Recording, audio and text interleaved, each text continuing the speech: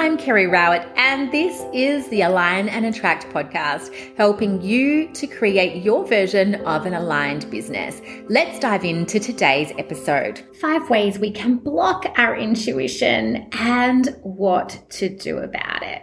Now, I believe that we are all intuitive, but there is no question that at certain times in our life we might be accessing more or less of our intuition, and we can definitely become more intuitive if we choose to. I do not see myself as a person who was born intuitive.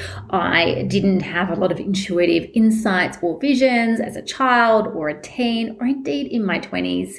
I had a very busy mind, and so there wasn't a lot of space for that to come through.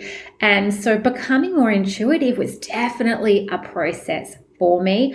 Was I blocking it up until that point? Well, yeah, I really do think I was, because once I did flip around some of these blocks, I discovered over time that I am in fact an incredibly intuitive person. And I bet that through potentially releasing some of these blocks or putting in place certain practices, you could discover that you are even more intuitive than what you currently believe that you are right now.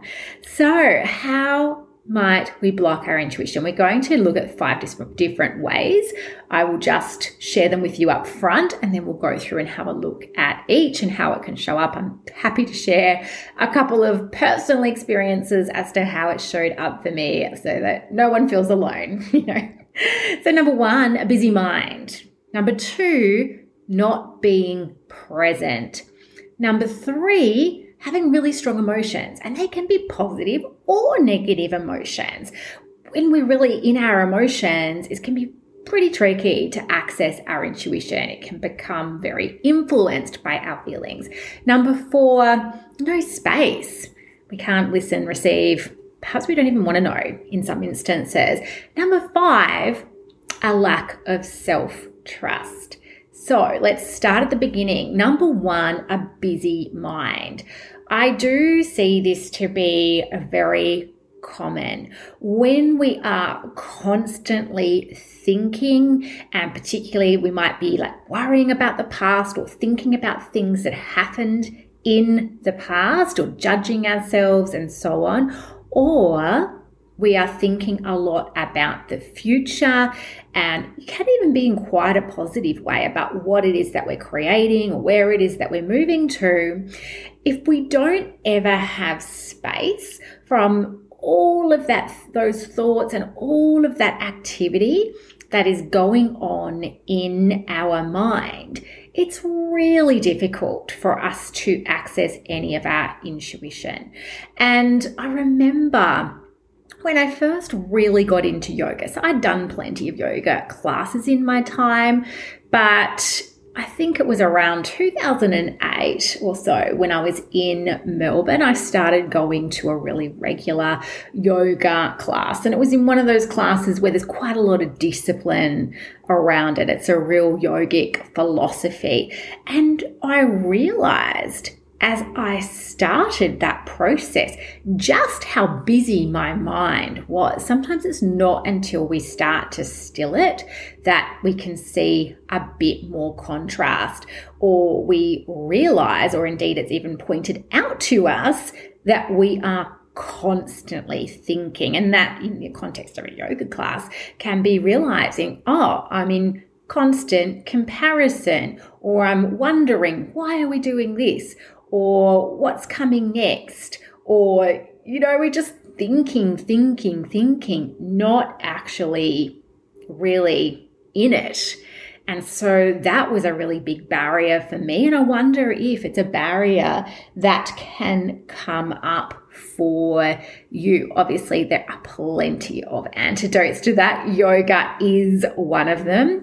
I have spoken about this a little bit on my social media, and I'll probably go into it a little bit more in another episode. But certainly knowing how to still our busy mind can make a big difference when we want to develop our intuition. Number 2, not being present. So this is like not being very grounded, being very much in the head. That can be because of a busy mind, but it can also be that we're a bit floaty or flaky or ungrounded or spacey. And I have certainly experienced that as well. So let me give you an example. This is actually pretty embarrassing, but it's around, this kind of time that I've mentioned, that 2008, 2009 time, which is also when I discovered kinesiology as well, which really helped with the busy mind and with the becoming a bit more present. I still had a ways to go. But I remember I drove to a pub one night with a friend to have a drink, and I decided after having 2 drinks that I would just leave my car there and I'll come back and get it. Now, over the coming days, a few days passed, but after that, I started getting this visual of like the back of my car and my number plate, but I didn't piece it together. I didn't know what it meant. This would have happened 3 or 4 times. And then finally, about a week later, I was walking past that pub. It was pretty close to my house, actually. And I saw my car. And it was the exact same visual that I had been seeing. My intuition was trying to tell me, hey, remember, you left your car. But I was, I guess, a bit of a space cadet at that time. Some of the time at least. And I was a little bit up in my own head, up in my own little world, and I had just totally forgotten. Well, I was also in like a half an hour car park. I hadn't noticed that either. So I did actually end up getting, a few parking tickets. They started arriving in the post. I think I got 4 in the end. I was really lucky that it wasn't more actually, but it was not the greatest experience. So that was an example of just not being present. I wasn't present in that moment of really thinking, okay, well, you're going to have to really remember to come and get your car. Maybe you said, if you're being a bit flaky at the moment, maybe like set yourself a reminder. Or, the next day I could have thought of it. As you can tell, I wasn't driving very much at that time, but even so, even when I was getting those visions, I could have been asking myself, why do you think you're getting those? So that is like a really, as I mentioned, pretty embarrassing example of not being very present. And, I was a fair bit younger then, but, you may have had an experience like that yourself. Sometimes as people are becoming more intuitive, they can be a little bit ungrounded with that. And it's just something to be aware of. A more mild presentation of that, less extreme, just might be not being really in the moment. So you might be a bit forgetful, like in a less dramatic fashion, or just a little bit distracted, or you're just not noticing things. You might even be just like on your phone when you could be present, that kind of thing. So have a think for yourself. Can I think of examples of times that I've really noticed that I'm not in the present, and how would I like to bring more presence into my life? Again, there are really helpful practices that can support us with that, including breathing practices and meditation. Number 3, strong emotions. If we feel really fearful of something, let's just say you've got money fear, or you've got a fear of your relationship breaking up, and then if you try and tune in intuitively, you might find it's really difficult to get any kind of read of the situation because the emotions are clouding it. Equally, I see that when we really strongly desire something, or we feel very optimistic about a certain situation or event that we want to happen, or a vision we have for our future, again, if you tune into your intuition when you're in that really strong space of desire, wishing, hoping, manifesting, it might be difficult to receive intuitive information because you've kind of already decided. predict, how it is that you want it to go. And sometimes it may play out just that way. Maybe you feel really positive because it's all in motion, it's all in flow, and it's in alignment. Sometimes we can just be projecting our desires onto that situation. So with the strong emotions, what we can do and what I recommend is to learn ways to regulate your emotions. So it's not to say that strong emotion is bad. Obviously, we want to feel the full range of our emotions. But when we are wanting to access our intuition, we want to be able to do that from a more neutral space, a bit more detached space if we're able to. So certainly something you can learn how to do. It's something I can teach you how to do, is how to release those strong emotions so that you can be more in a space of receptivity and actually being able to receive whatever the information is rather than projecting your own fear or your own desire onto that situation. Number 4, no space. So we've talked already about having that very busy mind. So this is certainly linked, but even if you do quieten your mind, if you are not consciously kind of asking for answers or, providing space to receive your own answers, then they may come through less frequently. Of course, your intuition can break through at any moment, but we're really talking about being more intentional about the way you receive your intuition, not just, oh, it showed up, It's actually, I'm asking it to show up, and it did show up, a little bit more of that. And so how can we create this space? Well, that can be through meditation, but with a bit more of an intention of receiving guidance around something or connecting really deeply to ourselves in the context of a situation or a decision or a creation that we're trying to bring forth into the world. It could be through journaling. This is something that we're going to go a lot deeper in my courses coming up, Intuitive. But, you can experiment with different ways of journaling. So asking yourself questions and then just writing down what comes.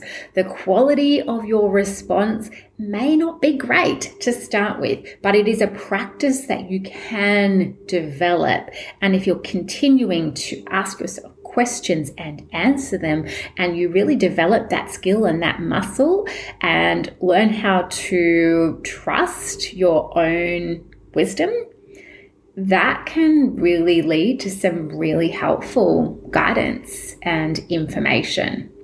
Perhaps not instantaneously always, but over time, definitely. Number 5, another way that we can block our intuition is through a lack of self-trust. So that can be when we receive a message, but we just don't follow through on it. So it could be you receive an idea for a program that you want to create, or an idea for a book that you want to write, or something else. It doesn't have to be business related, obviously. And you receive that intuition, and then it's when it comes to taking action that you drop the intuition. You're like, I don't know. I'm not quite sure if it's actually going to work. I don't know if I can do this. I don't know if I'm good enough. So there's the lack of self-trust in actually just trusting in that message that you have received and in following through on that. So of course that can show up in the context of us developing our intuition, and it can show up in all areas of our lives, as I'm sure you have experienced, where, we just don't necessarily trust in ourselves. So I feel like this is a very important skill to develop, whether you want to become more intuitive or not, because when you trust yourself, that makes it easier to make great decisions, solve problems that come your way, and to receive those really beautiful, creative, intuitive ideas, and to trust yourself, to take action on them and to follow through and be consistent in creating what it is that you desire. So the answer to these blocks is really in building the foundations. So we want to be able to learn how to still our own mind. Different practices work for different people. We want to learn how to become more present. Again, we can learn practices and then we choose what actually works for us. We want to learn and know how to regulate our own emotions and how to create space to actually listen to and to receive our own intuitive messages. And we want to build on our own sense of trust. Part of the way that we build on that self-trust is by the following through and building that muscle that we know I will follow through. I may not know every step of the way, but I will identify and take that first step. And then I'll ask myself, what's the next step? So building self-trust is about, I believe, learning how to follow through, learning how to take action. It's a big part of it. So what are we really doing here when we are engaging in these kind of practices? Well,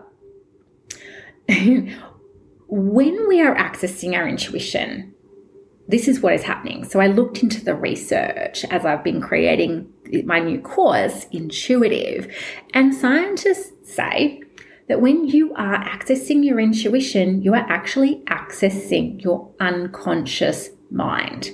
So we all know that our conscious mind only captures a very small, tiny fraction of the reality that we're experiencing in every given moment.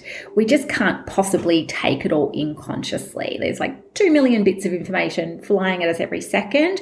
We have to filter all of that down to just around about 7 little chunks of information per second. So there's all this other information, and that is still being absorbed, however, and it's not always, we don't really have always the opportunity to judge it, to file it, to put it into a particular order, or to tell a story around it, and so on. But it's all available.